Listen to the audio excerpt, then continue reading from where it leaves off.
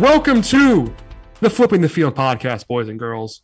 It's a free-flowing conversation that occasionally touches on mature subjects. It's the internet's only college football podcast. It's a marriage of numbers and words. And now that you know what's possible, let me tell you what's required. Patrick, how are you doing today? I was really good actually until that. I was doing really, really well until I heard that. What do you mean? We're doing some SEO optimization on the podcast. Yeah, they call it sampling.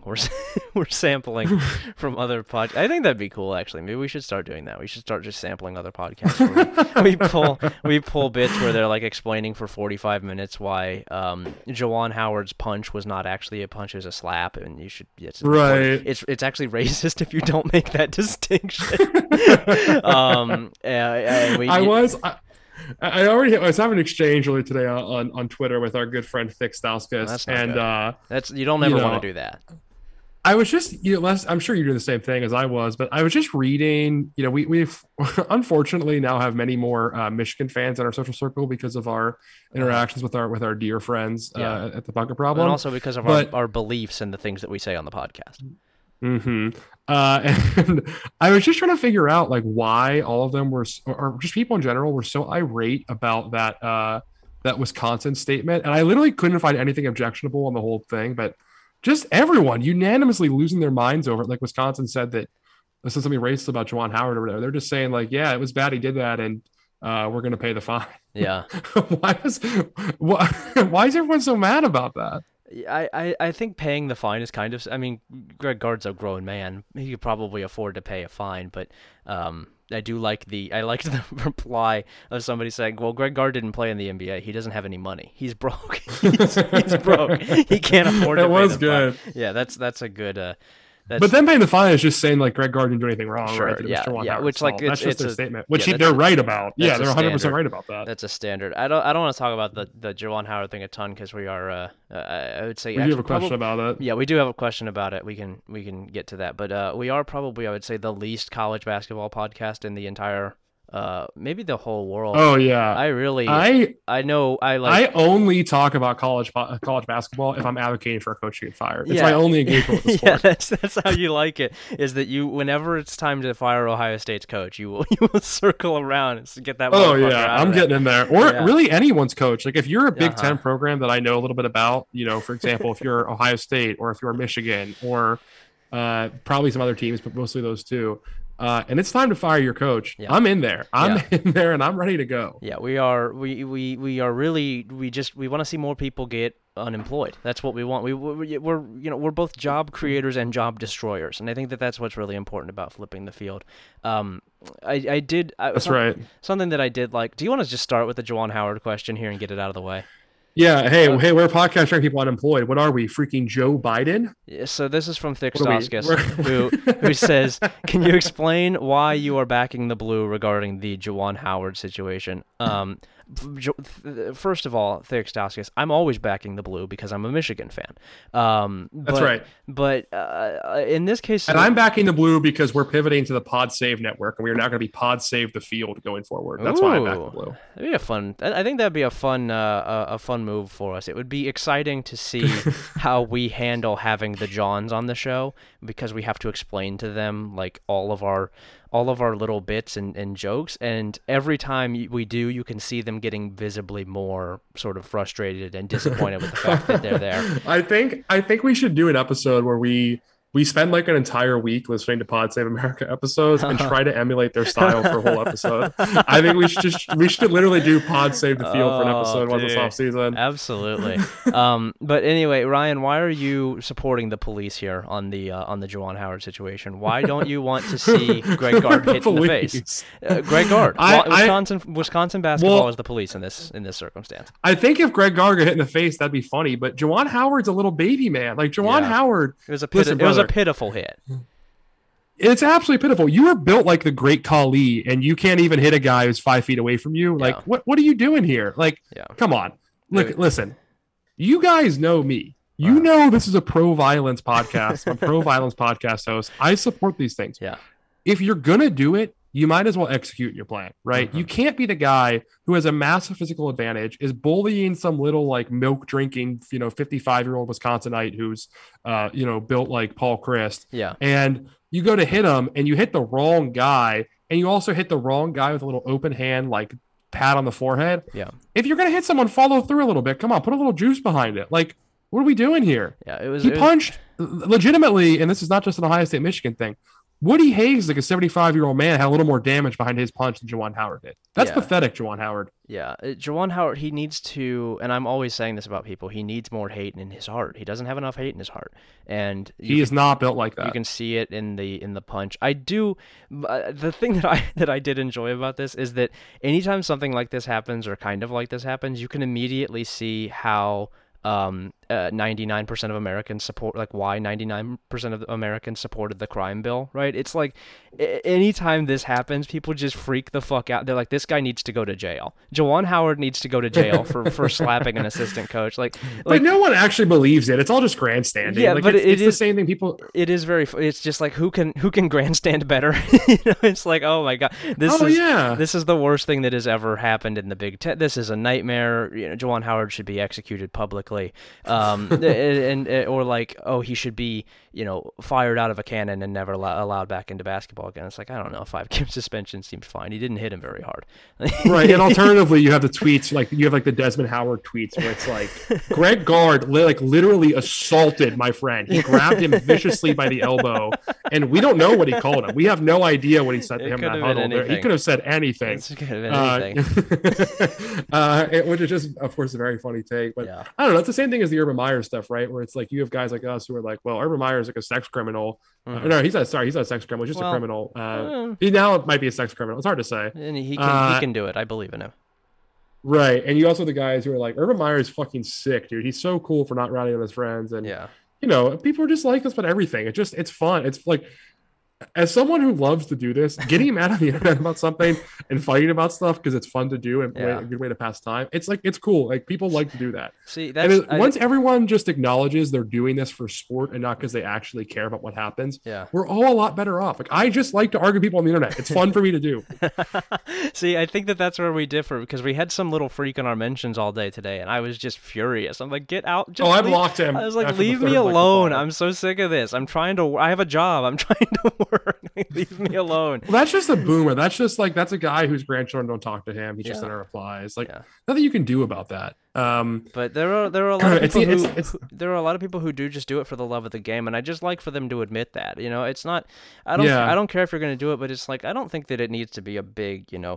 This is part of my. I'm integrating this into my belief system so that I can justify tweeting it. It's like, no, it's just a fucking tweet. Like, it's just a tweet. It's what's fine. the cost of doing business though, dude? Like, if you have any tweet that gets like more than 15 replies, you can guarantee like one of them is going to be a boomer who has no idea what's going on and is just going to post at you for 7 replies. Yeah. You have one guy who just doesn't care about it all but loves to argue and it's going to get in there for just get in the thick of things to do that because it's his like sport for the evening. Yeah. And then you're going to have one Zoomer who's like making fun of your pants for being too small. That's fine. And they're right to do so. And then you're also in the quote tweets, you're going to get 18 SB Nation team sites who right. They just, like it's like a copy of a copy of a copy at this point, where it's really, their articles aren't even really legible because they don't hire people who can read or write anymore, and so it's just like the worst possible responses that you could ever, like, they're just auto tweeting gifts from The Office anytime you say anything negative about their programs. And then you're gonna get one guy who like started an account in 2007 and somehow still has like 20,000 followers from posting like edits of his favorite team's college football players, but it was just like taking a picture of a guy in the field and putting like fire behind him, and like those guys are that cool. guy now.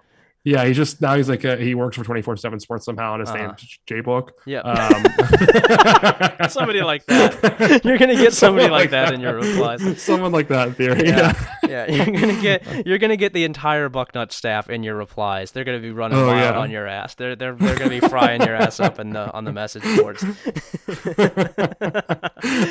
So anyway, that's why we're back. But as I promised on Twitter, my last note in the Juwan Howard thing, I will always root for my enemies to eat shit, and I will hypocritically defend my own team. That is my promise to you.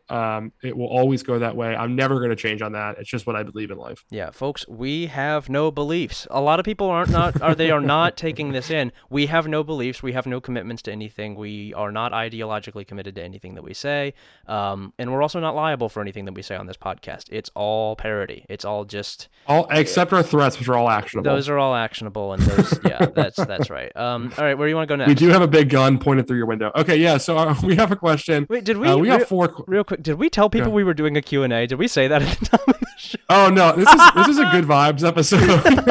This is. I've been looking around lately, and I just think there's too many bad vibes on the internet. Like I was saying, I'm a guy who likes to fight the internet sport. It's fun for me. It's what I like to do. A lot of people, when they get in fights on the internet, they can't handle that kind of like energy. It really stresses them out. So for us, this is a good vibes episode. We're here to hang out. We're just talking to you guys. We're chilling. We're going to answer some questions, but mostly we might just vibe and do our own shit too. We don't really care about your questions that much. So we're going to answer some of them, but we're going to vibe out. You know, that's our goal. That's right. So where are we going next? So we have one of several questions from our good friend Greg here. I don't know if he wants his last name right in the podcast or not, so I guess we'll find out. Greg Janice asked us, in the year 2022, how can there possibly be a large gap in strength and conditioning from program to program? Is it facilities, coaching, shitty boomer methodology?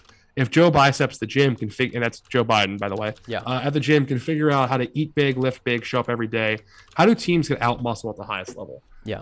Patrick, I know this is usually your area of expertise, but if you don't mind, I'll take this question. Well, I do want to ask real quick, where were you when you first saw shredded Joe Biden? I think everybody knows where they were when they saw him for the first time, when they brought him out after he was gone for 4 months, and he was just ripped. Where were you? And absolutely ripped. His face gains were crazy, dude. You could just see the skin getting tighter around his like sinus. It's really unbelievable. It's sort of a lot of people have been describing it positively as a grim mask of death. And it's sort of the early Trump era stuff too, like when it was like gray sweatpants Trump or God Emperor Trump pictures. Yeah.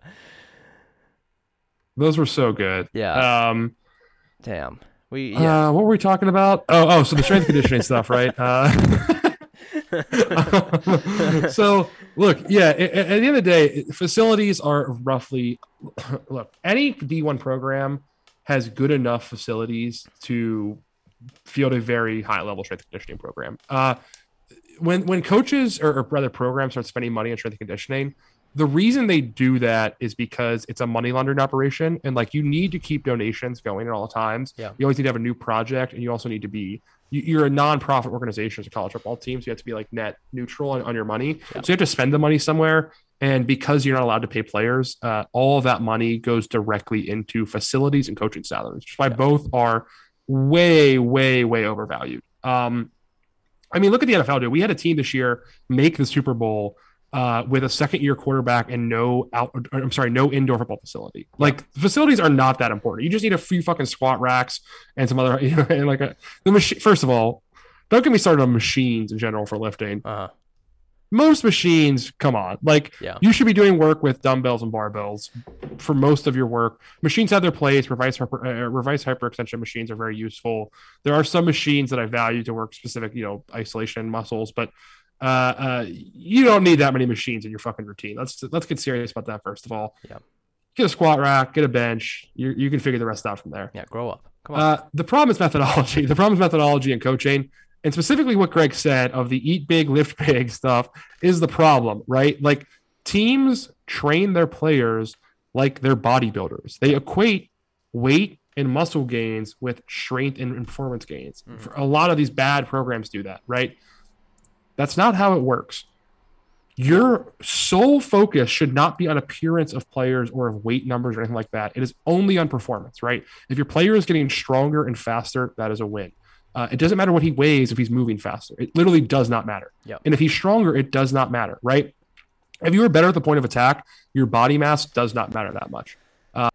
It's something that I think we've played that clip from Louis Simmons a few times in the podcast with him talking about the slobs at Ohio State. Sure. Fat banging on their shirts. That good quote makes me laugh a lot, and we will get canceled for playing it again, so we probably won't include that here.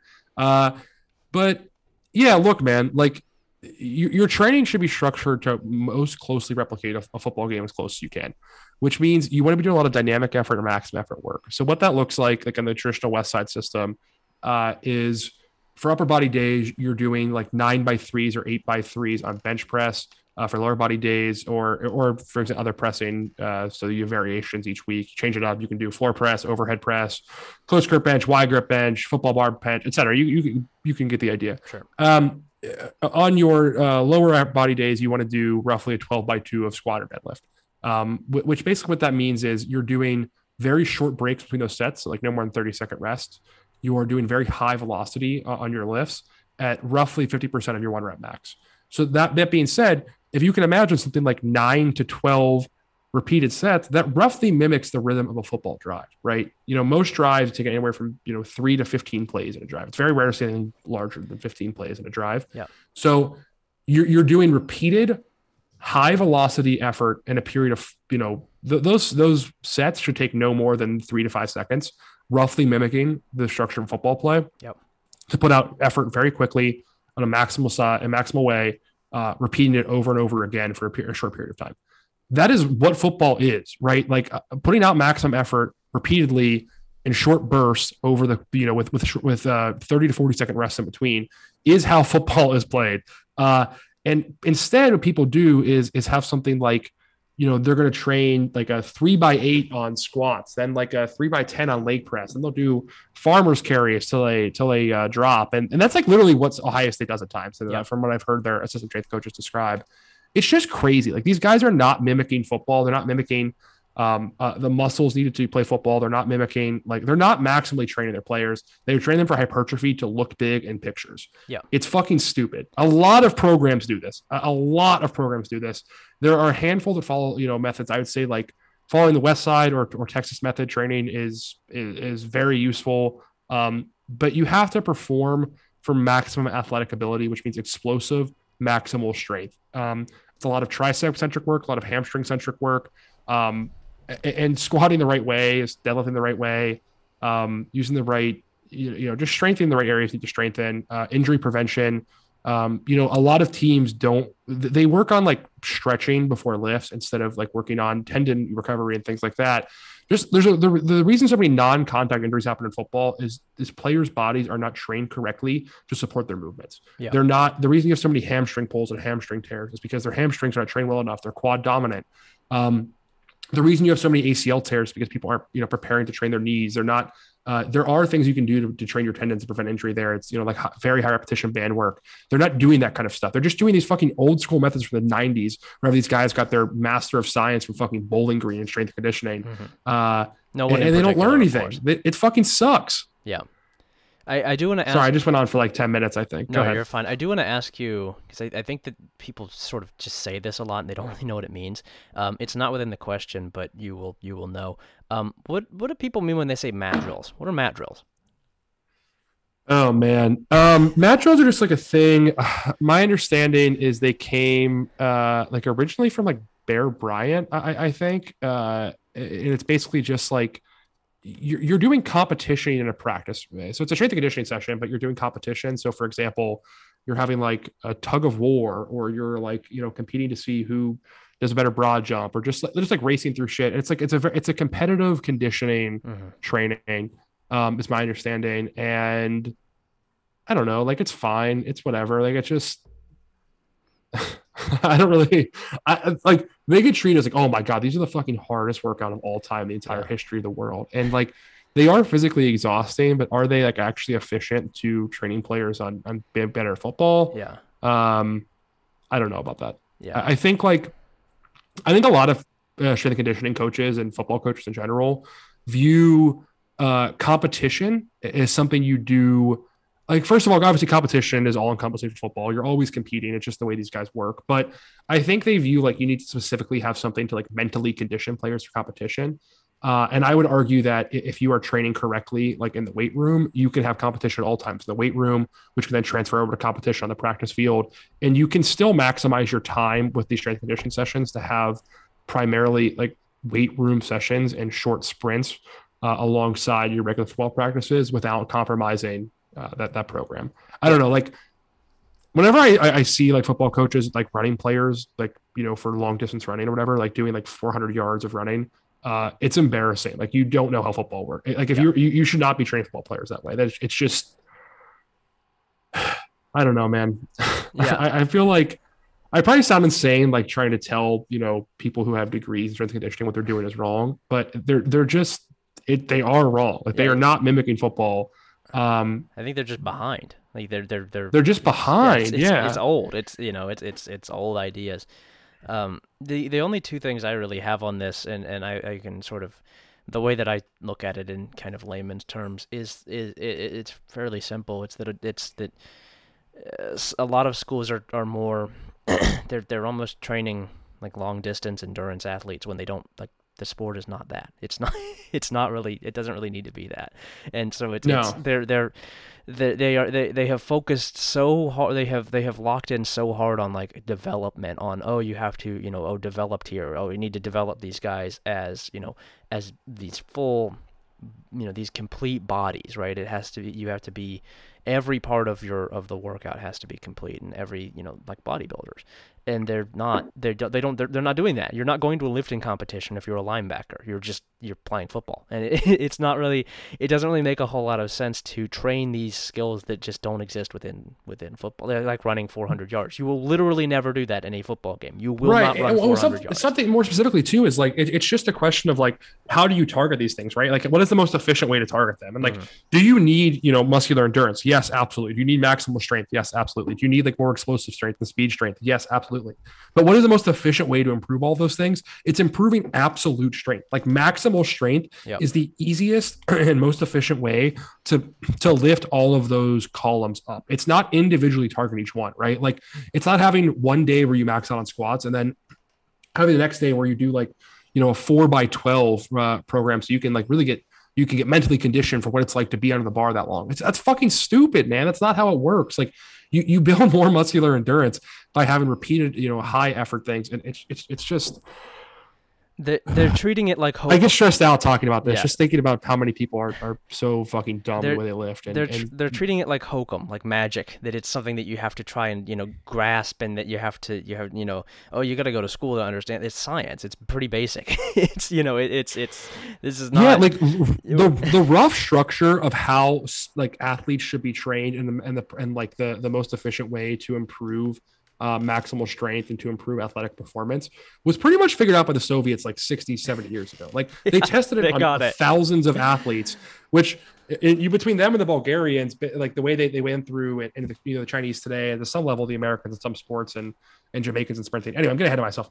The way that they've like just have enough recruits to be able to test things out and figure out what works and what doesn't at what ages and what improves which performance. Like we just have documentation on almost all of this. Like there's just decades of evidence and of math and numbers you can read on what works and what doesn't work. Yeah. And indisputably, like trying to increase volume by just adding more reps as opposed to like working in the correct intensity ranges just is not as efficient. It does not work. Like you don't need to be doing that. Like adding work on grip strength for football players is not fucking necessary. You don't do that. Like that's not what you need to be doing. You don't need to be adding fucking farmers carries or like excessive bicep work for football player. It doesn't make any sense. They don't use those muscles when they're playing correctly. Like it's not what you need to be doing, man. It's just it gets me pissed off. Yeah, it's really locking in on teaching things the wrong way, essentially, from weight room to on the field.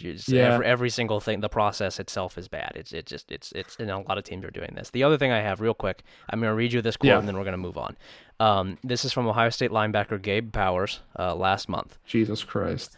Have you seen this quote? No, I'm just prepared. Okay. He says here, we've only worked as a team for about a week. This was in January. But really, just the biggest thing we've done is eating. It's a lot of eating, even more than what I was used to. So that's the biggest thing. I don't keep track of calories, but I try to get around 6 meals a day, constantly eating. Bro, what are you Well, it's so funny too because like this is just something else that like we've seen. Oh, go ahead. No, Sorry, that's insane. There was worries when he was, for people who don't know, Gabe Powers is a linebacker who he signed with Ohio State as a 4-star. There were concerns from Marysville, Ohio. Yeah, there were concerns. Delaware County. His dad was at January 6th. There were concerns. Not true. Not actionable. But there were concerns when he was coming in that he was too big to be a linebacker, and now he's eating 6 meals a day and not counting his calories. And this is something that every player on Ohio State who's in just said is like people would ask, like, do you have any specific foods that you're supposed to eat? And like cornerbacks are like, no, we just kind of eat whatever we want. Their nutrition system is like, they have, like, if you go to their cafeteria on like a given day, they have each food has a certain handle where it's like red, yellow, or green. Yeah. And red is like you're trying to cut weight, yellow is you're trying to maintain weight, and green is you're trying to add weight. And basically, if you add a serving of those, which doesn't really fucking make sense, that's like a little bit like rudimentary, but yeah. Whatever. But what they're doing with Gabe Powers is exactly what they did the last couple of years with like Cade Stover and Tyleik Williams that everyone said was fucking stupid, right? Yeah. Like, they got Tyleik Williams, and Ohio State fans, Ohio State coaches always complain like, oh man, we can never get these big Southern nose tackles, right? These athletic guys who weigh 300 plus pounds and still move well. We can never recruit those guys. They go get one in Tyleik Williams of Virginia, right? They tell him to lose all of this weight. They had him cut from like 330 to like 285 pounds or something like that. Yeah. He does it. He still plays well at 3-tech. He plays really well, in fact. Then they bench him for the rest of the season in the most critical games. They don't play him anymore after he breaks out and like ties the team lead for sacks in like 4 games that he plays, whatever it was. I think he still ended the season like second in sacks after he played like 4 games. It's insane. And then they bench him for those games. And then this offseason, they tell him, hey, by the way, you're going back to nose tackle. You got to put some more weight on, dude. You got to get up like 20 what the pounds. Hell? What are you doing, man? Just doesn't make any sense. Just the dumbest thing you could possibly fucking do. The Cade Stover, they recruit him, right? They're like, okay, well, you got to get some weight on this guy. He's a defensive end. And then he's not a linebacker. He can't move in space well enough. He's got to be a DN. They put 50 pounds on him. Like, hey, dude, you got to move the tight end real quick. Our tight end suck too bad. We got to move you out there. Lose some weight. Like, they move him back to linebacker, and it's like, well, yeah, you're probably a linebacker now. The position he originally played at the weight he originally came in at, and he's still too fucking slow to play linebacker. It doesn't make any sense. Yeah, they were right the first time. He's a defensive end. Yeah, none of this makes. And then Gabe Powers now, a guy who's a tweener, loses like 25 pounds, but in between his junior and senior year to be prepared to come in and play linebacker, and they're gonna get him in and put 20 pounds on him right away. Yeah, what the fuck is wrong with these guys? Who is running this shit? Stupid. Just it's Mick Marotti. I know who runs it, but what's his problem? He needs to be arrested. He's a dumb asshole. All right, where do you want to go next? Okay, we got a question from a friend of the show, Luke Ward. I believe, if I'm correct, he works on the Mandel Senate campaign in Ohio. Is that right? He was also, speaking of guys who were in January 6th, Luke was actually one of the leaders of it, and a lot of people don't know that. Luke was one of the leaders of it. He was a local organizer, I believe. He was, that meme when you see when it's like the one thing the government's afraid of, and it's like the guy saying, "I got your back, brother." Yeah. Luke is the white nationalist biker guy in that meme. Yeah, that's he's also the picture of the guy wearing the Ohio State shirt at January 6th. That's Luke. So a lot of people don't know that is Luke. So it's glad to see him that he's out of the clink and asking us questions. That's him. That's right. That's right. Okay. So anyway, Luke's question for us. He asks us how would you label the major powers of college football as major film directors, past or present? Example: Alabama's a Steven Spielberg of college football, etc. Also, why for each? Now, Patrick, you don't watch movies. Earlier when we were doing prep for the show, I tried to see how many directors I could name off the top of my head, and I think I got 4 of them. So it was not a terribly easy practice for me. So I've passed the torch off to you here. And I do promise this will not be at all me going on rants about things that I care about episode, but yeah. There's going to be a couple of them. Yeah. So here's what I've got down here. I'm going to go through this relatively quickly because I'm not sure how many of our listeners are directly into movies in the same way that I am, spend too much of their life ranking things, etc. I have Alabama. We'll start with them as Stanley Kubrick. The reason for that being, if you guys know Kubrick, just insanely unhealthily obsessed with improving at all points at all times, and would like torture his actors, this comparison here is players, to get the most out of them as possible, leaving them just absolutely mentally broken and drained, but making great products the result. And man, if that ain't Nick Saban, I don't know what is. And if that's not Bear Bryant, I don't know what is. Mm-hmm. And everybody knows everybody knows the Saban stare, when the Saban stare. Yeah, when the player has reached their peak insanity. Right, that's right. And of course, it will end with some. We will find out at a certain point in time that this entire time, Alabama's Elephant Club has been a bizarre series of like pedophile high-ranking officials that participate in a masquerade. Once every few weeks with sex trafficked illegal, minors. Yeah, they're doing Eyes Wide Shut. Yeah, of course. Right, and they'll be murdered for that. Yeah. Uh-huh. So that's Alabama. Notre Dame and Michigan are both Alfred Hitchcock, as in they did some cool shit in the 1950s that some people I thought was boring, and no one else has cared about ever since. Mm-hmm. So we can get that one out of the way. Oklahoma and Ohio State are Martin Scorsese. They have been consistently great for a very long time, but not really ever the best. They never really rise to the level of being like the most dominant program of their era. They kind of just keep doing. They keep being pretty good for a really long time. They wouldn't have any one like movie or season in this case. You're like, damn, that's one of the best teams of all time. Yeah. Maybe Scorsese has one with Goodfellas, but I love him, but I don't think you would argue that he has any of like the top 5 or 10 movies ever, probably. Sure. Yeah. But just always fucking there, always pumping them out, always putting quality out. That's the deal. Yeah. Penn State's Woody Allen. Don't think I need to explain that one. Yeah. George Lucas is Georgia. In the sense that he made 2 legitimate classics, and The Empire Strikes Back and The Phantom Menace, like 45 years apart. Yeah. Did nothing of value in between, just always falling on his face. Every other movie he made is bad. Sure. We can all agree on that one, I'm sure. Naturally. Luke especially. Florida's Wes Anderson.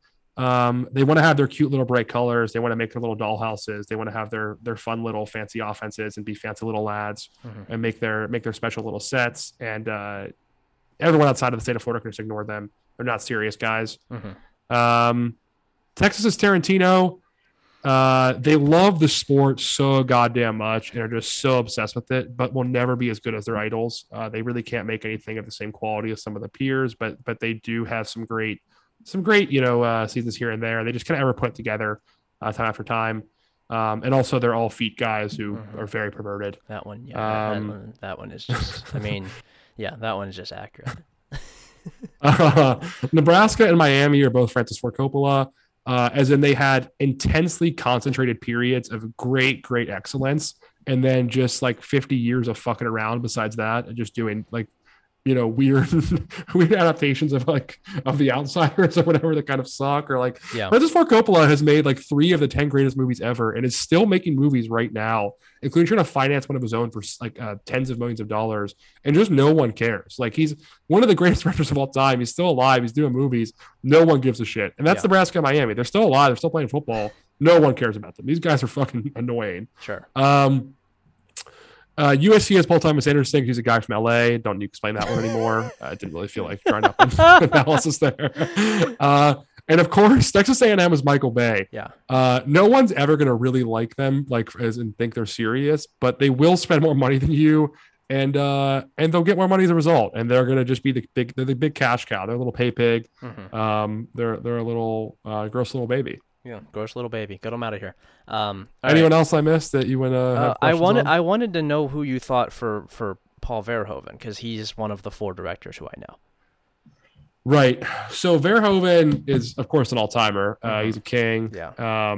He makes the grotesque seem hilarious, right? That's the whole thing. He likes pointing the lens at something and making it look absolutely absurd. He's South Carolina. I don't know. I'm trying to think, like, who fits that description? What is something that's I'm sure that I'm sure there's a super obvious answer that I'm just not thinking of. I'm just racking my brain. It's probably Ole Miss, right? Just like a grotesque mischaracterization of the sport. Yeah, I don't mind that at all. Yeah, it's very fun. Yeah, it puts a bizarre little lens on everything. Like, Ole Miss is just everything the SEC is, hyped up to 10 on every level. And he's sort of like, look at this shit. Look at what's happening. Look at this weird shit that I'm doing out in public in front of you. Yeah, but I love Paul Verhoeven, and I don't like Ole Miss, but yeah. Paul Verhoeven is like if Ole Miss actually did anything, like, won. If it did that and then also went 13-0 every year. Your homework for this episode is to get more into John Carpenter movies. If you like Paul Verhoeven that much, you gotta watch Carpenter. I like what I've seen from John Carpenter. Who made Videodrome? Is that John Carpenter? No, that was somebody else. Videodrome. Who did Videodrome? It That's was Dave Cronenberg. Cronenberg's yeah. a body horror guy. Cronenberg did like The Fly. Yeah, I Um, liked Videodrome. I can't remember the guy the main guy in it is he's like a real creep now, but Woods. funny enough, like my favorite Cronenberg movie is not any of his horror movies. I was like he did like people love like The Brood, Scanners, Videodrome, The Sure. Fly. But to me, his best movie was A History of Violence, Hmm. With Viggo Mortensen that came out like '05 or '06. Okay. Notable for me because I saw it when I was like 11 years old in the theaters with my dad, and it was there's just a very long scene where Viggo Mortensen's just eating pussy on camera. That's the hallmark of my a first experience. That's the hallmark seeing, of a great movie for you. That was seeing someone give head, seeing someone eat pussy when I was like 11 years old. That was representation. Really for went yeah. on for a while. Really felt like that went on for like 5 minutes. Yeah. Finally, you finally saw 11-year-old you in media, and you're so happy. I was like, damn, that ain't me. Damn. Yeah, I remember really liking Videodrome because of James Woods' outfits. I thought they were cool. That was pretty much my main takeaway from Videodrome. I thought and more so his politics too, right? Of course. Yeah, I mean, I'm a big James Woods guy, the famous guy to be a really big fan of. All right, what do we got next? We had another movie question from our friend Cheesy Cheese the Third. Asking if we could talk about the movie Red Dawn. Yep. Patrick, any thoughts here from you? Haven't seen it. It sounds cool. Cool name they got on this one. Now, I know he's more into the recent adaptation with the guy from Parks and Rec. Is that the new one? I've seen both Red Dawns. I love the original Red Dawn, which is very funny if you know my politics, because it's just like the most intense Cold War era propaganda of all time. It's like what happens if Russia successfully invaded the United States, and like some guys in I think the Pacific Northwest, it's Colorado, right? In Colorado, were able to, these high school kids that would do guerrilla warfare and kill the Soviets. Yeah, is the premise of the movie. Ryan, I'll tell you, I'm struggling to see how the guy from Parks and Rec, Aziz Ansari, can fit into a remake of this. Sorry, it wasn't Aziz Ansari. I'm sorry, it wasn't. I was thinking of who's the guy that lost all the weight? Chris something? Chris Pratt? Chris Pratt. It's one of the other Chris. It's Chris Hemsworth is in the remake. Okay, yeah. It's him, Josh Peck, Josh Hutcherson. Let's go. Adrian Palicki, and some other people I don't really know. And it was a huge box office failure. It lost all of its money. Yeah. They also, you have to question if the reason it was so much less popular, moved from Colorado to Washington. That's a big issue. They also changed the threat from being Russian to being Chinese and North Korean. They had a joint Chinese North Korean invasion of the Pacific Northwest that successfully had their fingers on the captured pulse, and killed everyone. They were they were ahead of the times with that culture war. They had their fingers on the pulse there.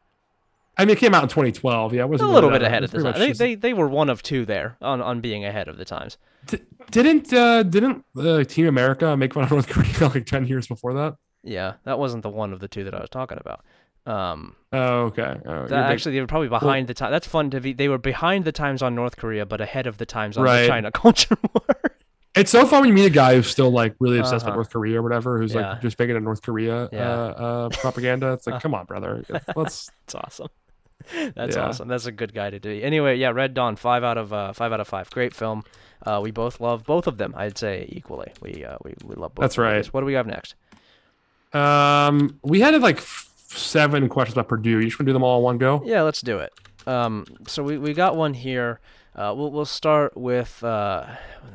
Parker. KP 40128. Yeah. He says, do you guys also think it's funny? The answer is yes. That after all the 9 Indiana bullshit, Purdue won 9 games first and beat the team Indiana failed to in order to get there. I don't know who that's referring to, but also, why does Patrick hate Braum? on the first part, yes, it's very funny, and I say this as the lesser of the two of us that, doesn't like Indiana. I'm fine with Indiana. So I'm sure that Ryan was losing his damn mind. On the Brom thing, I have the same issue with Brom that I have with a lot of coaches like him, which is just that he's sort of limited in his ceiling because he doesn't ever build a full team. He sort of finds one or two star players and will build out a large part of a good team and can be annoying and kind of vaguely good. Like you have really good receivers, or they have a really good defensive end, or in 2018 they have a really good one player and that's their whole thing. But he doesn't ever really do anything more than that. I don't know about the structure that he builds as a coach beyond star players. And I guess at Purdue that's maybe not the worst thing in the world, is to just have a really good player or two every year.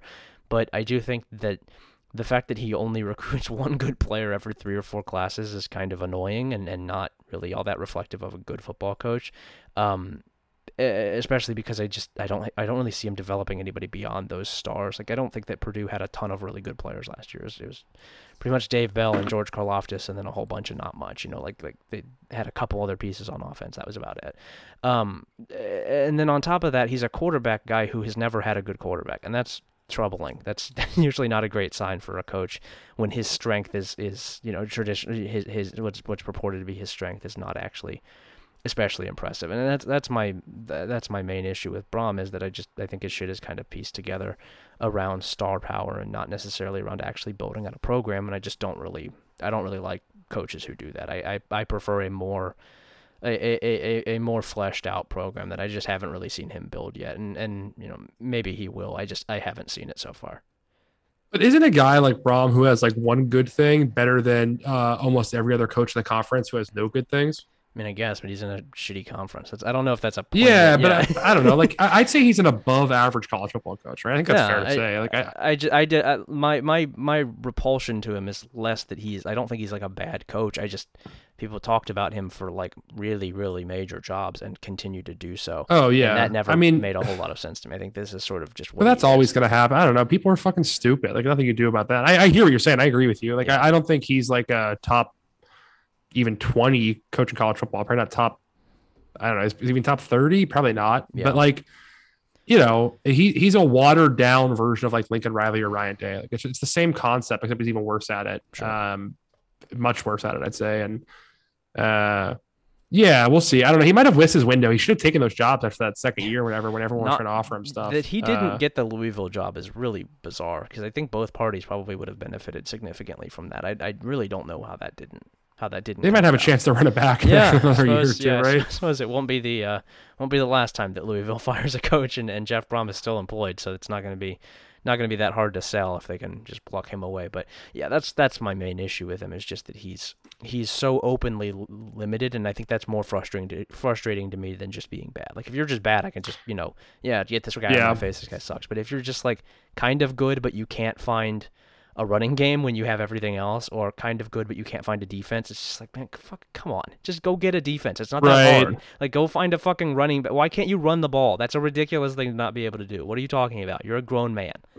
Go. But I will say, to answer the question though that was asked, that if we think it's funny that he's better than Indiana, yeah, it's very funny. Yeah, it's very funny. Yeah. All right. Also on Purdue, we have 2 more on Purdue here. Next one is from @Tilka Michael Tilka. My question is, do you see Purdue's success in the past year as sustainable, or do you see a similar regression a la Indiana in 2020 to 2021? I believe Michael is an Indiana fan.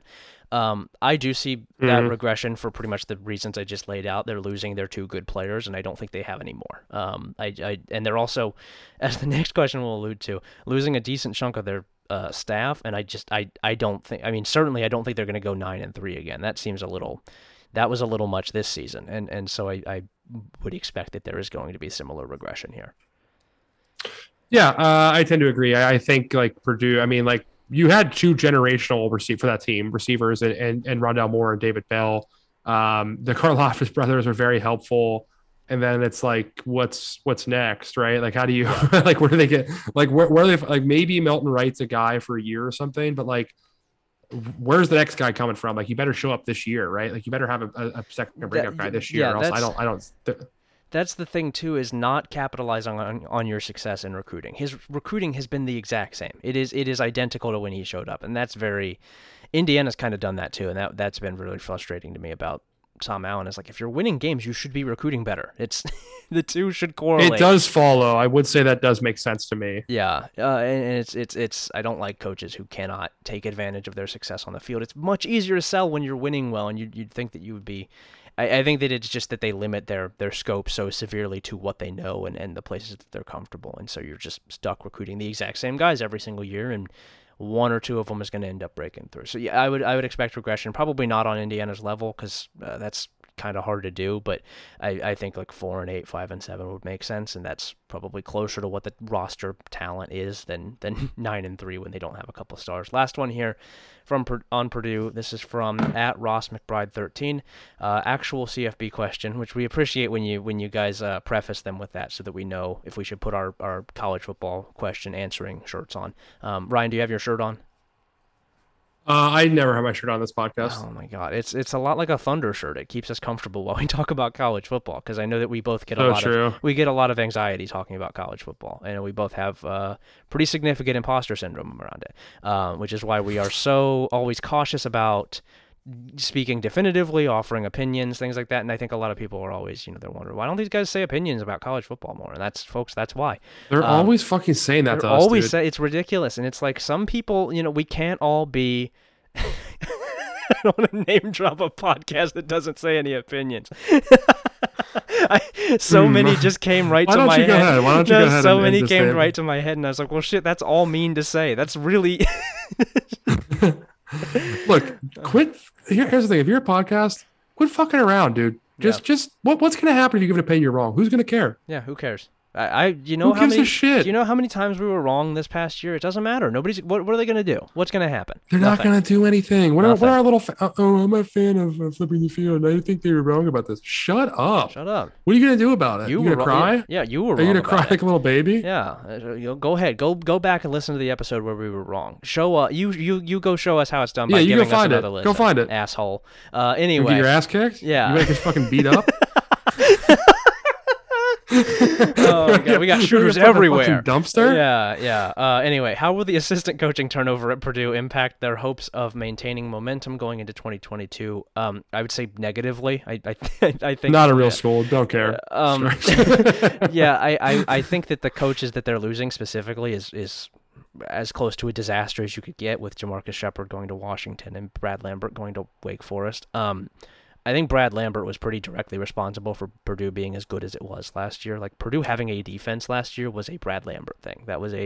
It's a George Karlaftis thing, but it is also, like, Brad Lambert is a very, very good defensive play caller, and I think was entirely responsible for getting those guys into the shape that they were and to, for producing that defense. I'm excited to see what he can do at Wake Forest, but also I don't have a whole lot of confidence in Jeff Brom as somebody to hire a whole new staff of assistants, which he basically has to do. Like, he's losing a lot of really important pieces to his staff. So yeah, I think that the hopes of maintaining momentum are slight, if anything. I don't see that as being sustainable, where he can go out and make hires like that every single year. Like, Brad Lambert was a really, really inspired hire, and that's a lot to ask. A lot to ask. I don't know. I don't really have any more thoughts here on Purdue. I've kind of gotten everything I had in my brain out of here. But the second question was a little more interesting to me here. We want to include this as well. We did get a question from our buddy here asking me how many suitcases of, quote, old German memorabilia I'll be bringing back from Argentina. And it's funny you should ask because I just spent the weekend in a little town called Bariloche. On the basically western border of Argentina, right near Chile. And if you look it up, if you guys are curious about Googling this, Bariloche is essentially, it's a mountain town set in the Andes, pretty much the northern tip of Patagonia on the western side. And it's where a lot of just a weird number, really a strange number, frankly, of Germans fled following World War II. A lot of Germans, a lot of Italians. And before the place had a pretty interesting history before they even got there, because it was famous for being the hometown of a guy named I forget the first name. The last name is Roca. I think it's like Julio Roca. Okay. And he was famous for basically being the Andrew Jackson of Argentina and doing a genocide against against Native Americans in Patagonia. Yeah. And then the Germans were like, well, let's move to that guy's hometown. Yeah. Boy, I would just say that is a bad guy to be the that guy of your country. That's yeah, you don't want to have the that guy worst be the that you could famous be. guy, for sure. Yeah. I don't want to be the Andrew Jackson of a country. That's a tough denomination.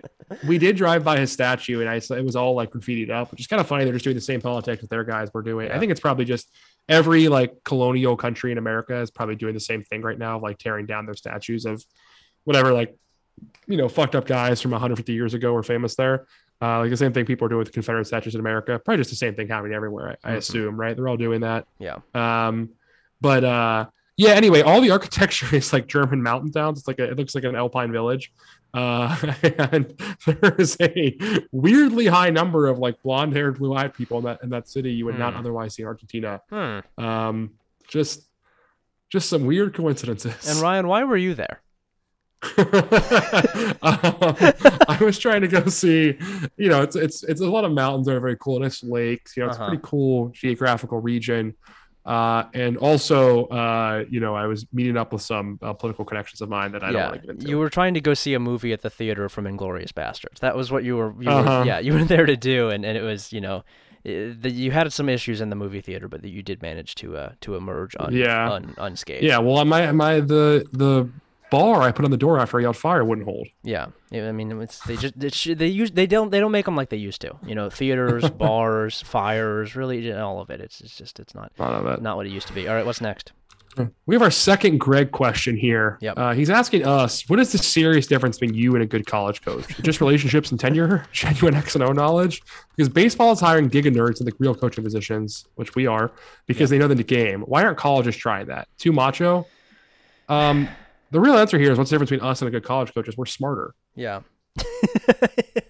I think that the answer is sort of, there are three kind of parts to it. The first part is that there's a barrier to entry in football that doesn't quite exist in baseball, especially in college football, because there's not a front office really, at least not in the same way that there is in professional sports. You can't really be a contract nerd for college sports, whereas in baseball, you can absolutely be a contract nerd.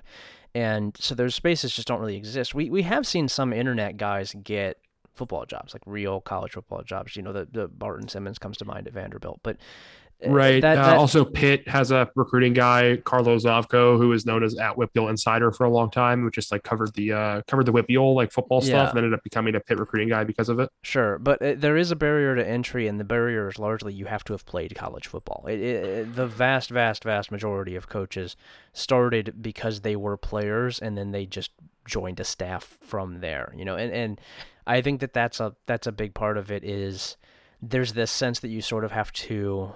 You have to do your time as a player to understand it, and obviously that's bullshit. It's nonsense. It's not true, yeah. But there is. But you have to be an ass kisser too, right? Like I don't think we should cross over that part. Like sure. You have to be the kind of guy who's willing to like completely play ball. Yeah, but and so I think that's part of it. And there's a sense within that group that if you didn't play, you don't understand scheme, you don't understand the minutia, and the truth of that is that.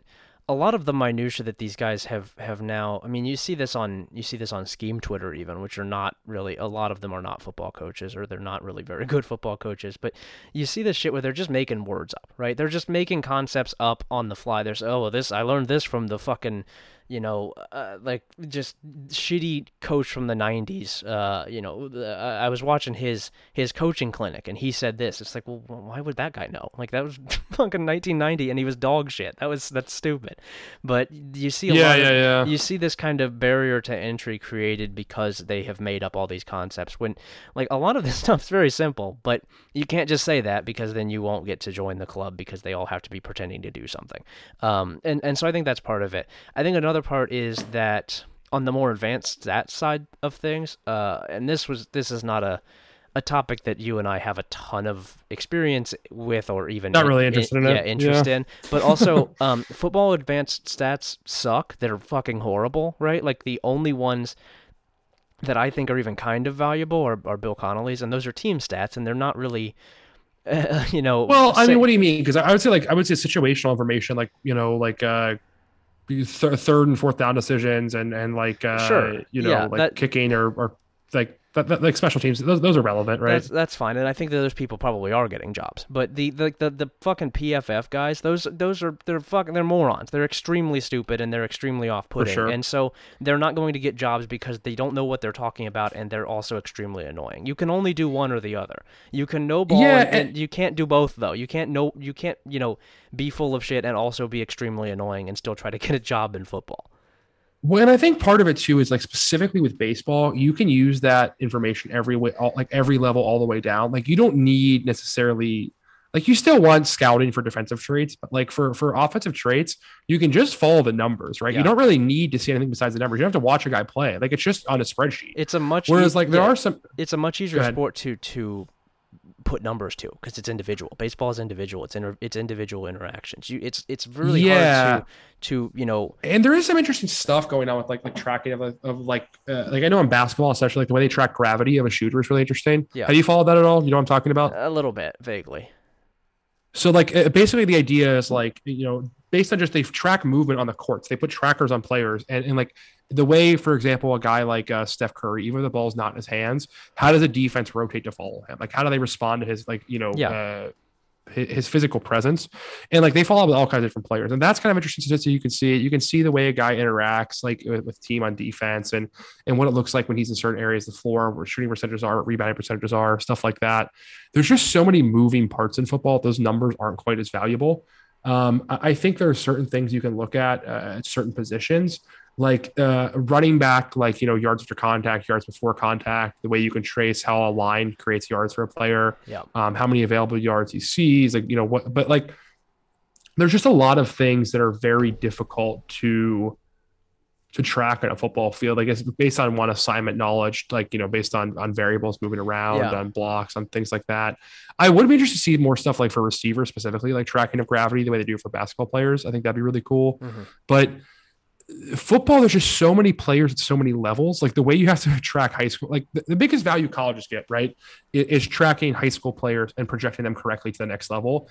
And how are you going to get accurate data on like stuff like that from a player other than eyeballing? You can barely get you can't even get you can barely get scores sometimes, let alone like you're goddamn lucky if like a camera's in HD in the year 2022, like for highlights. Like if it's like better than grainy footage from 200 feet away, you're in good luck. It's just tracking that kind of stuff is difficult. And also, unlike baseball, where, like, yes, let's say, for example, like the Yankees have a lot more resources than the Oakland A's. It's much closer in the resources than what Kent State has compared to Alabama, right? Like, you have to hire smarter to some level. But you only have so many dollars to make that work with. Your staff is just much smaller.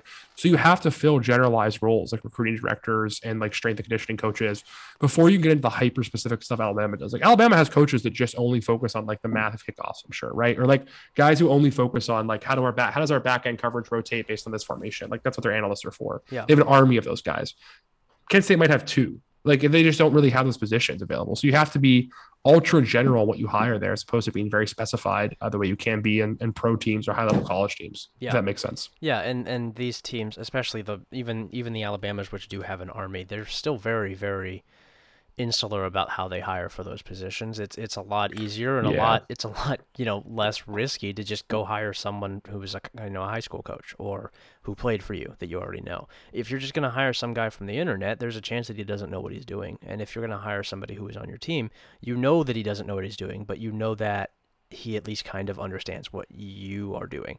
And so I think it's just a risk appetite that doesn't really exist at the upper echelon of the sport. And then at the lower echelon, there's not enough money to justify any sort of creative moves like that. It's any number of things, but I think that's the large picture of it.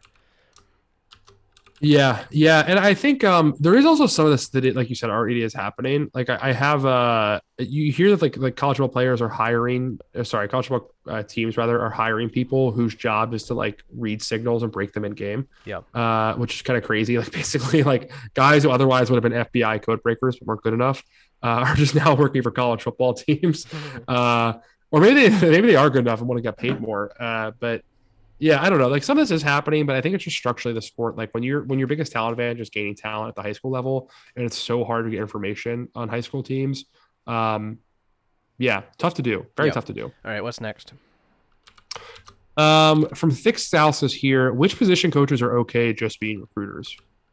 Okay, so I think that you will have a I think you'll have a better answer for this than I will. So I'm gonna cede this one to you at least to start here.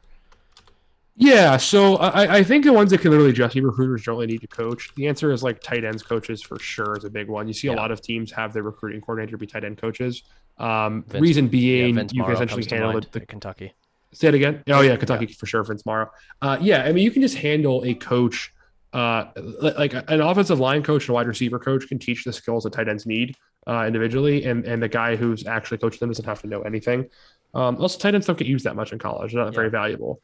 And if you can have a guy who's a great recruiter elsewhere, then it's super important to have. Yeah. I say running back coaches because especially at the college level, so much of what it means to be a good running back is just being talented. Like the nuance to the position, like the way to like blitz pick up and how to read or like that stuff matters, but it's mostly overrun by just are you talented? Are you do have great vision naturally? Are you fast? Are you strong? Yeah. So that one's big. I would say if you have two DB coaches, one of them could just be a pure recruiter who knows very little about the game. That's pretty common, I'd say, across a lot of levels of college football. Mm-hmm. You can kind of get away with this for receiver coaches, honestly. I think sometimes, like, again, receivers a guy where like a player can just come in and be so fucking talented. It doesn't really matter how well you coach them. Like it will at a certain point, but just to be like good enough. You have a lot of true freshmen that break out at receiver.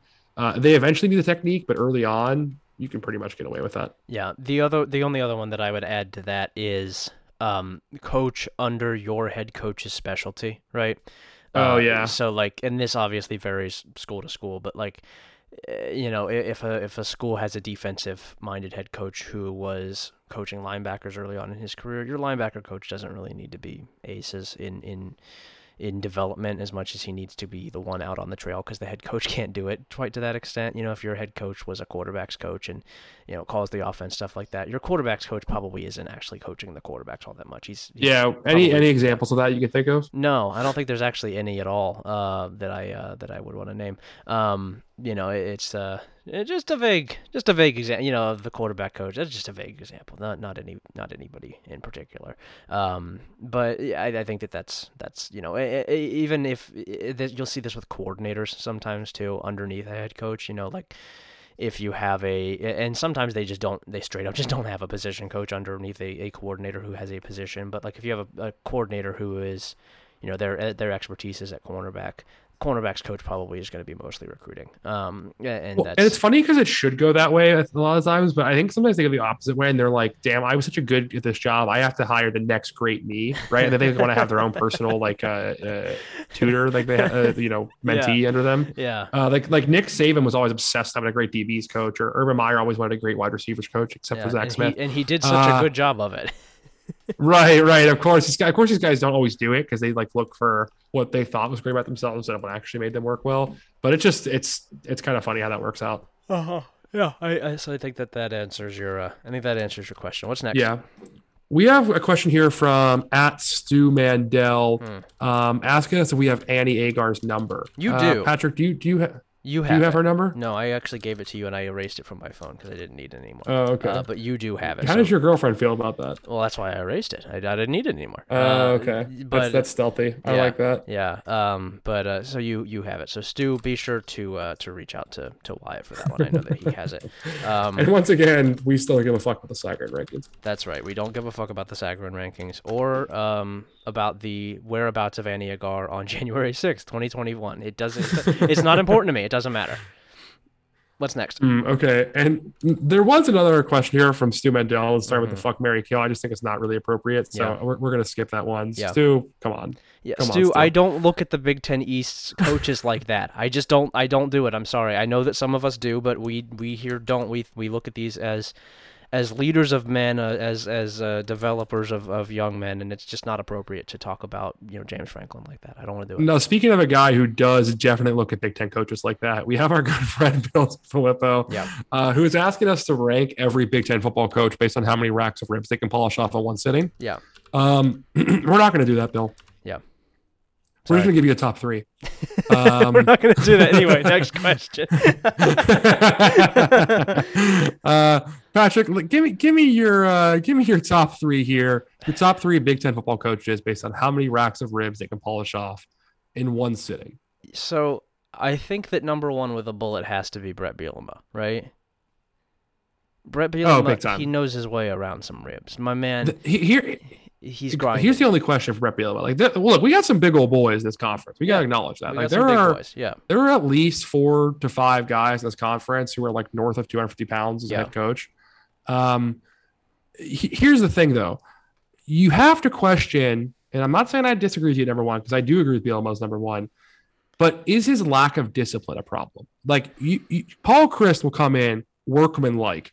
Order his ribs. He'll get a big glass of milk. He'll drink that first. Then he'll have some water. He eats them like a Catholic. Brett Bielema's drinking like 2 to 3 beers per rack of ribs. This guy's putting away. He's not just putting away the ribs. He's putting away 30 beers when he does it. Is that a problem for him? Yeah, I don't think it is. I think he's got the room. I think the man.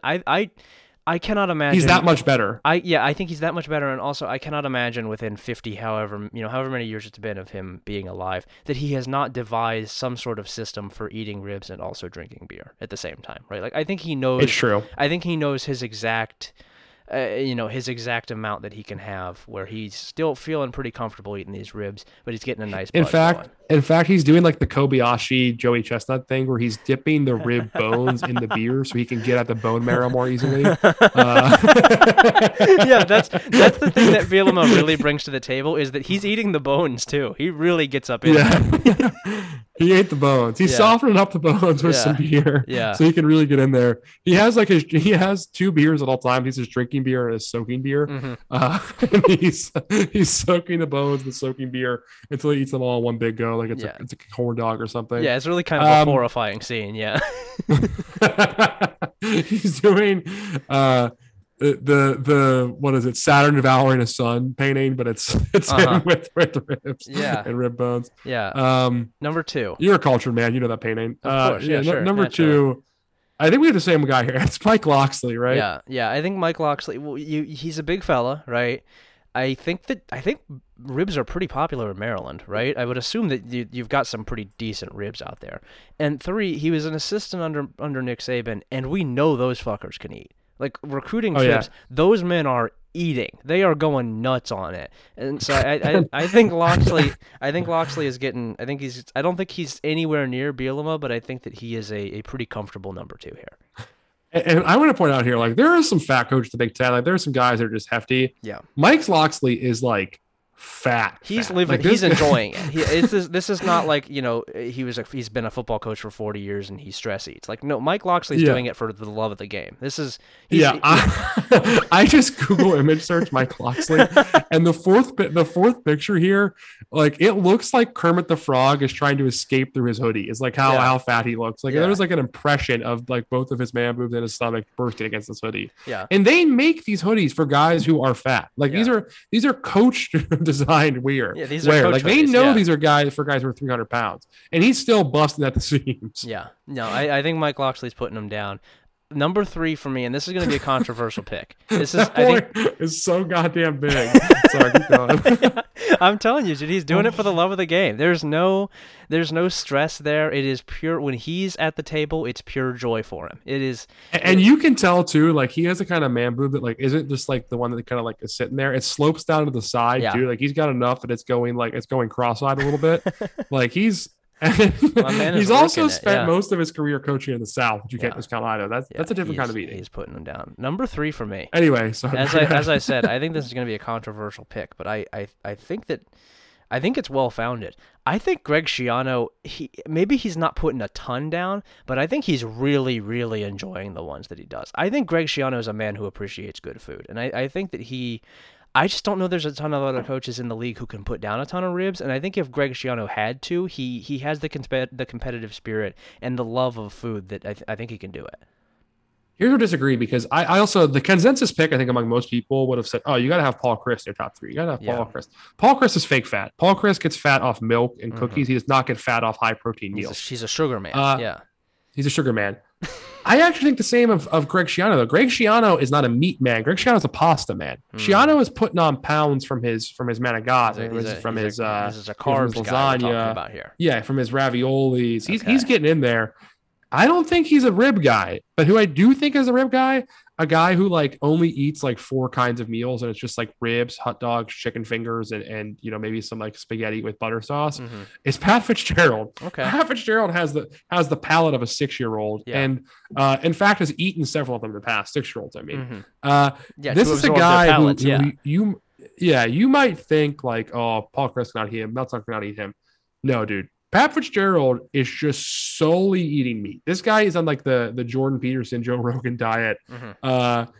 He has that dog in him a little bit too. Like Pat Fitzgerald, if he sees you, and I say he has that dog in him in the sense that if you don't limit what he's eating, he will just eat until he throws up. He doesn't have any sense of like how to stop eating. That's all he'll do. I've just considered like it sounded like you were starting to say if you're eating near ribs near Pat Fitzgerald, his eyes like go blank and he runs over towards you like a fucking Great Dane. like Pat Fitzgerald's watching film, whatever, and like one of his players walks in with ribs in the plates, and he just like he completely ignores the film. And it's like a truly trance like fixation on the ribs. He cannot think about anything else possibly.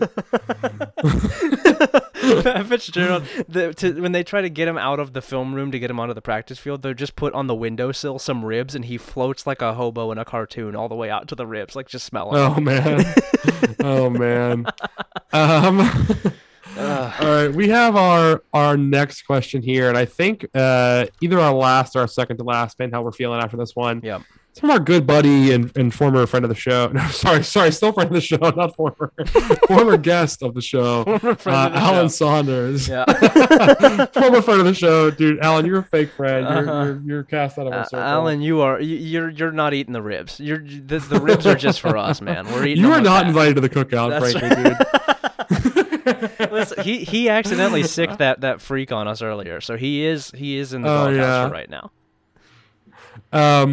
Okay, so Helen asks us, let's say the college athletes actually get paid from the schools and not just NIL. And then let's say the college athletes unionize. What would cause the first college athletics labor stoppage? This is a good question. So I thought about this a little bit. I think like the thing people are inclined to say is like the revenue share, whatever, between like coaches and players and how like unbalanced it will be. But here's the thing. I don't know that like that would actually happen. Like we've seen from what was the Michigan State booster? It was like just basically, it was the Eastern Michigan guy, the one who had it Eastern Western Michigan. I'm talking about Charlie the Batch, guy Charlie Batch. No, it wasn't Charlie. Charlie Batch was like the head of the group. Whatever. There was like a billionaire behind him. Oh, they're just willing to throw a lot of money at the transfers, and like I think that's basically where this is going to trend. Like we talked about earlier in the episode, like. Facility arms races and like coaching salaries have just been wildly inflated for the last couple of decades because all this new money from like TV money and just from like Bitcoin billionaires and people who have had like massive financial gains from the pandemic and all the other things are they just have to go somewhere, right? Like the money they're going to spend it on college football and it has to go somewhere. It can't go to the players until now that it can. Yeah. So which has created a very interesting dynamic with recruiting and things like that we might talk about a little bit. I'm looking forward to like a coach being paid less than his like star quarterback at some point in time. I don't think that'll ever happen just because of like coaching is a more durable thing and arguably the biggest correlation between success in college football and is just like how much you spend on an elite coach. Yeah. I don't know. This is hard for me. Do you have any thoughts here? So I don't know if there would be one sort of thing specifically that sets it off. I think it'd probably be any number of things. Players getting cut and like openly getting cut probably wouldn't go over great, I think. And that would be one that maybe they wouldn't be able to stop work over because they're technically, in this case, employees if this was to happen. And so I don't know if they would have a case there, but there are so many, it's sort of a choice paralysis thing because there are so many fucked up things that happen to college football players. I think it could be any number of things, right? I mean, we're only a couple of years removed from Maryland literally killing a kid, and that would probably go to, some level of a work stoppage. You know, we're 2 years removed from a lot of college football teams going out and, you know, protesting, and their coaches in some cases not really doing a great job of accompanying them in that, and some of them speaking publicly about their coaches not doing a great job in that, and maybe you see those teams do that, right?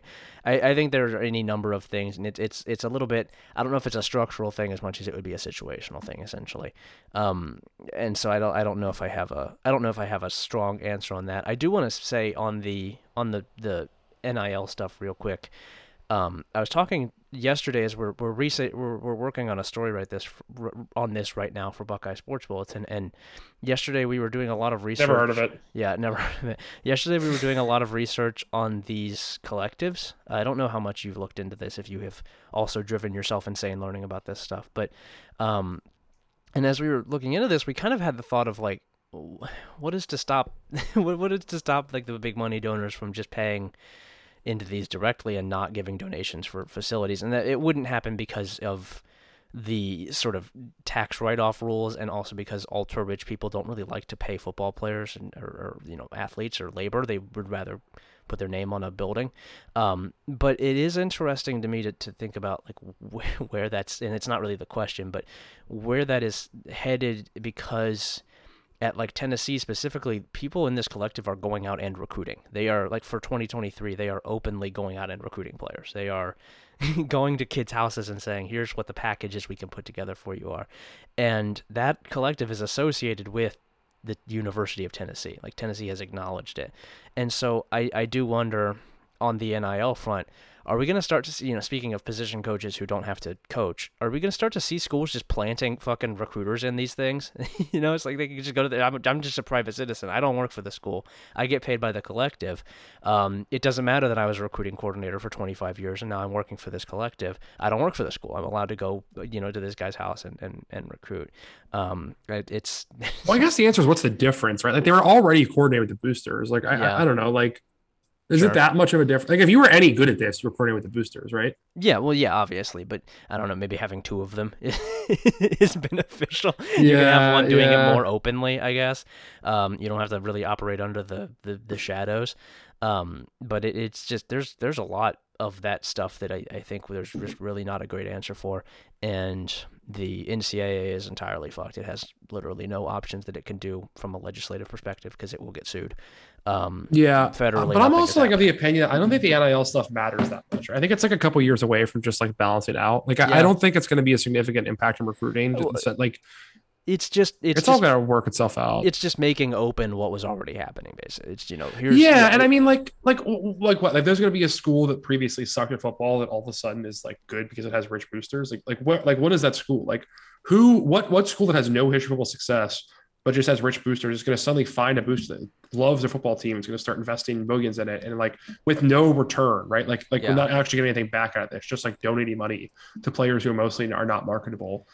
You know, the way most of this money is going to come from social media deals, right? Like NIL collectives can only throw money at this for so long if they realize, oh shit, like, hey, we're spending $10 million a year per recruiting class, and we're only getting the 5th best recruiting class in the country. And it turns out like we're still not that good because we don't have Nick Saban as our head coach. Like, damn, this doesn't work at all. And, oh, by the way, like, our guys only have like, how many schools have an unlimited budget to spend every year if guys will throw money into this? It's not that high. Like, I just don't get the point. I guess, I don't know. Like, you have to keep up with the Joneses. You have to do enough to do that, but it's not going to be, there's not going to be any, like, this Texas A&M concern stuff is not because like they had any more NIL money. It's because Jimbo Fisher knows how to fucking recruit, and they're in Texas, and Texas sucks. And like the school of Texas, I mean, not the state. Like, no, you A&M's love the state. One of the, A&M is one of the best recruiting territories in the country, and has a national championship winning coach who knows how to organize boosters and cheat like a dog. And it works well for them. And that's all you have to say about it. Sure. Yeah, I think that's also totally fair. I'm curious to see where it is heading, if it will sort of, you know, balance out and level off. I think it probably will. I'm of that opinion as well. But I do think that the the stuff about people working for these collectives actively going out and recruiting is just, it's a little strange to see like written about in The Athletic, right? You know, it's like, here's the thing that the CEO is publicly saying with his name attached. Like, that's a little It's a little weird. It's weird to see this out in public, even though it's obviously nothing really all that new. But yeah, as for the labor stoppage thing, I think it would be, as I said, I think it would be more situational than it would be structural. I don't know if there's one structural thing that would cause it as much as like a player killed a kid, or something along those lines. As grim as that might be. Yeah, for sure. I mean, I don't know. It's the sport, right? It just kind of is what it is. It's always just some new grotesque abomination that everyone freaks out about, and then 3 years later, it's like business as usual, and it works itself out, right? One thing I think this is our final question here before we get out of here. But one thing that did happen today in the news that I was kind of interested in, and I wanted to hear your thoughts, that I saw Matt Luke resign from Georgia. He's one of their offensive line coach, by the way, former Ole Miss head coach. For the people who don't remember him. He's one of several coaches last season to resign, citing kind of burnout and working kind of like just work hours. And Bruce Feldman, I believe it was, pointed to the new recruiting calendar as a major impetus for this, as something where basically because of the year-round nature of recruiting, the time off the coaches had, or the breaks from the coaching recruiting cycle, are mostly gone. And he thinks it's going to cause more resignations, as people who have already made their nut and coaching salaries are going to kind of back down for these positions more and more, and realize it's not worth it to work in college football at that level, especially if you can still make $100,000 a year as an analyst, or work in the NFL as the 15th assistant. Do you put any weight behind that? What do you think of it? That sounds a lot like not my problem. I'll be honest, I don't really. Yeah, care. Sure. I don't enough. okay. There will always be more assistants, and if you don't want to do it anymore, then don't do it. We should treat college football assistant coaches the way guys who own McDonald's treat their workers. Okay. Yeah. Sure. Yeah. What do you go ahead? I'll find another one of you. I'll find another Matt Luke. Yeah. What are you, running back coach? I can get anyone to flip burgers. Don't worry about it. Go on to your next job. Good luck. Yeah. Pretty much. I think these guys are pretty indispensable. That's the big. We don't say it a lot. We do, but dispensable, not indispensable. Yeah, dispensable is. The media types don't really say it a lot. A lot of these assistant coaches fucking suck at their jobs. They're really bad at their jobs. I don't know if Matt Luke is among that, but the difference between him and somebody else is not that large. There are not that many very good coaches. It's a hard job. It's hard to be a really good coach. It's a skill, and I don't really know if it's that big of a deal. Just go get a different one. There's always going to be new ones, and they're always going to be roughly the same level of quality. I don't see it as being a huge deal. They make $500,000 a year to be an assistant coach. I'm sorry you have to work 60 hours a week. I think you'll get over it. I think you'll live. Yeah. Not my problem. Yeah, these guys are soft. They don't have dog in them. That's right. They're, oh no, I have to go recruit. Shut up, dude. Don't do the job then. No one's making you be a football coach. Yeah. Go home. Go home. Not my problem. No, the only coach in college football who has that dog in him is Pat Fitzgerald, who literally has a dog in him. He is a dog. Yeah. And I mean, he has a dog in him in a lot of ways. Anyway, do we have any other ones? He's doing white girl magic. I'll just leave it at that.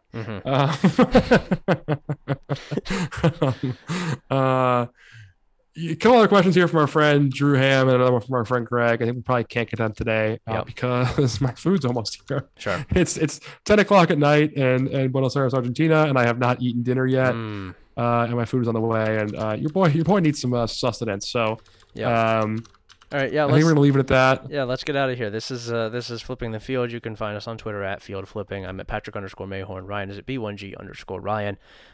He's also the new. I'm also at Bill Simmons. I was gonna say he's also the new head coach of Michigan basketball, and so I'm excited to see how he handles these next 5 games as he takes over in that role. I'll tell you this: if I was there instead of Juwan Howard, wouldn't have gone down that way. Greg Gard wouldn't be walking today if I was there. Yeah, you would have killed him. You would have killed Greg Gard. Straight up, you would have killed him. And that is an actionable threat. No, it's not, because it's in the past tense. I would have. If I was there, I would have killed Greg Gard. Not that you will in the future. And that's the I'm going John Chaney mode. You're going Dick Cheney mode. Yeah. Yeah, there's a lot of who was the offensive line coach who was a Cheney? Was it Tennessee? I think he's also called John Chaney, right? I don't think so. Chaney, Tennessee. Let's look this up. Yeah, this will be fun. Was it Georgia too? James Chaney, who was the offensive coordinator. I think he goes by Jim Jim Chaney. Chaney. That's right. He, The fuck is James Chaney? Yeah, Jim Chaney. That's he's listed correct. on Wikipedia as James Chaney, like some kind That's of fucked asshole. up. That's fucked up. He's now an offensive analyst for the Saints after he was OC for Tennessee in 2019 and 2020. Yeah. Was also OC for Georgia, Pitt, Arkansas. Damn, this guy was an OC for what, 8 straight seasons in P5 college Man, he football. sucked. Was not good He at any of sucked them. the whole time. Well, and I mean, No, longer than that. Sorry. It was for 11 straight years. It was not good a single time. and before that, he did fucking the Iraq War, and I didn't like that either. And so I don't much care for this character. I think I'm ready to get rid of Cheney's the whole bloodline of Cheney's. Get them all out of here. No more. Damn. I'm sorry. This resume is insane, dude. He has been. He was at Purdue as an OC for 8 years before he got fired there. Mhm. This guy has been a P5 OC for like 20 of the last 25 years and has probably not produced a single top 10 offense the whole time. Yeah. Well, I mean, That's we white were boy just- excellence. Yeah, we were just talking about how they have to find a replacement for Matt Luke. There you go. This fucking asshole will do it. He will do it. He will coach your P5 school. Doesn't matter. They should hire Greg Studrawa. I agree. They should hire Greg Studrawa. All right, we'll see you guys next time. Bye.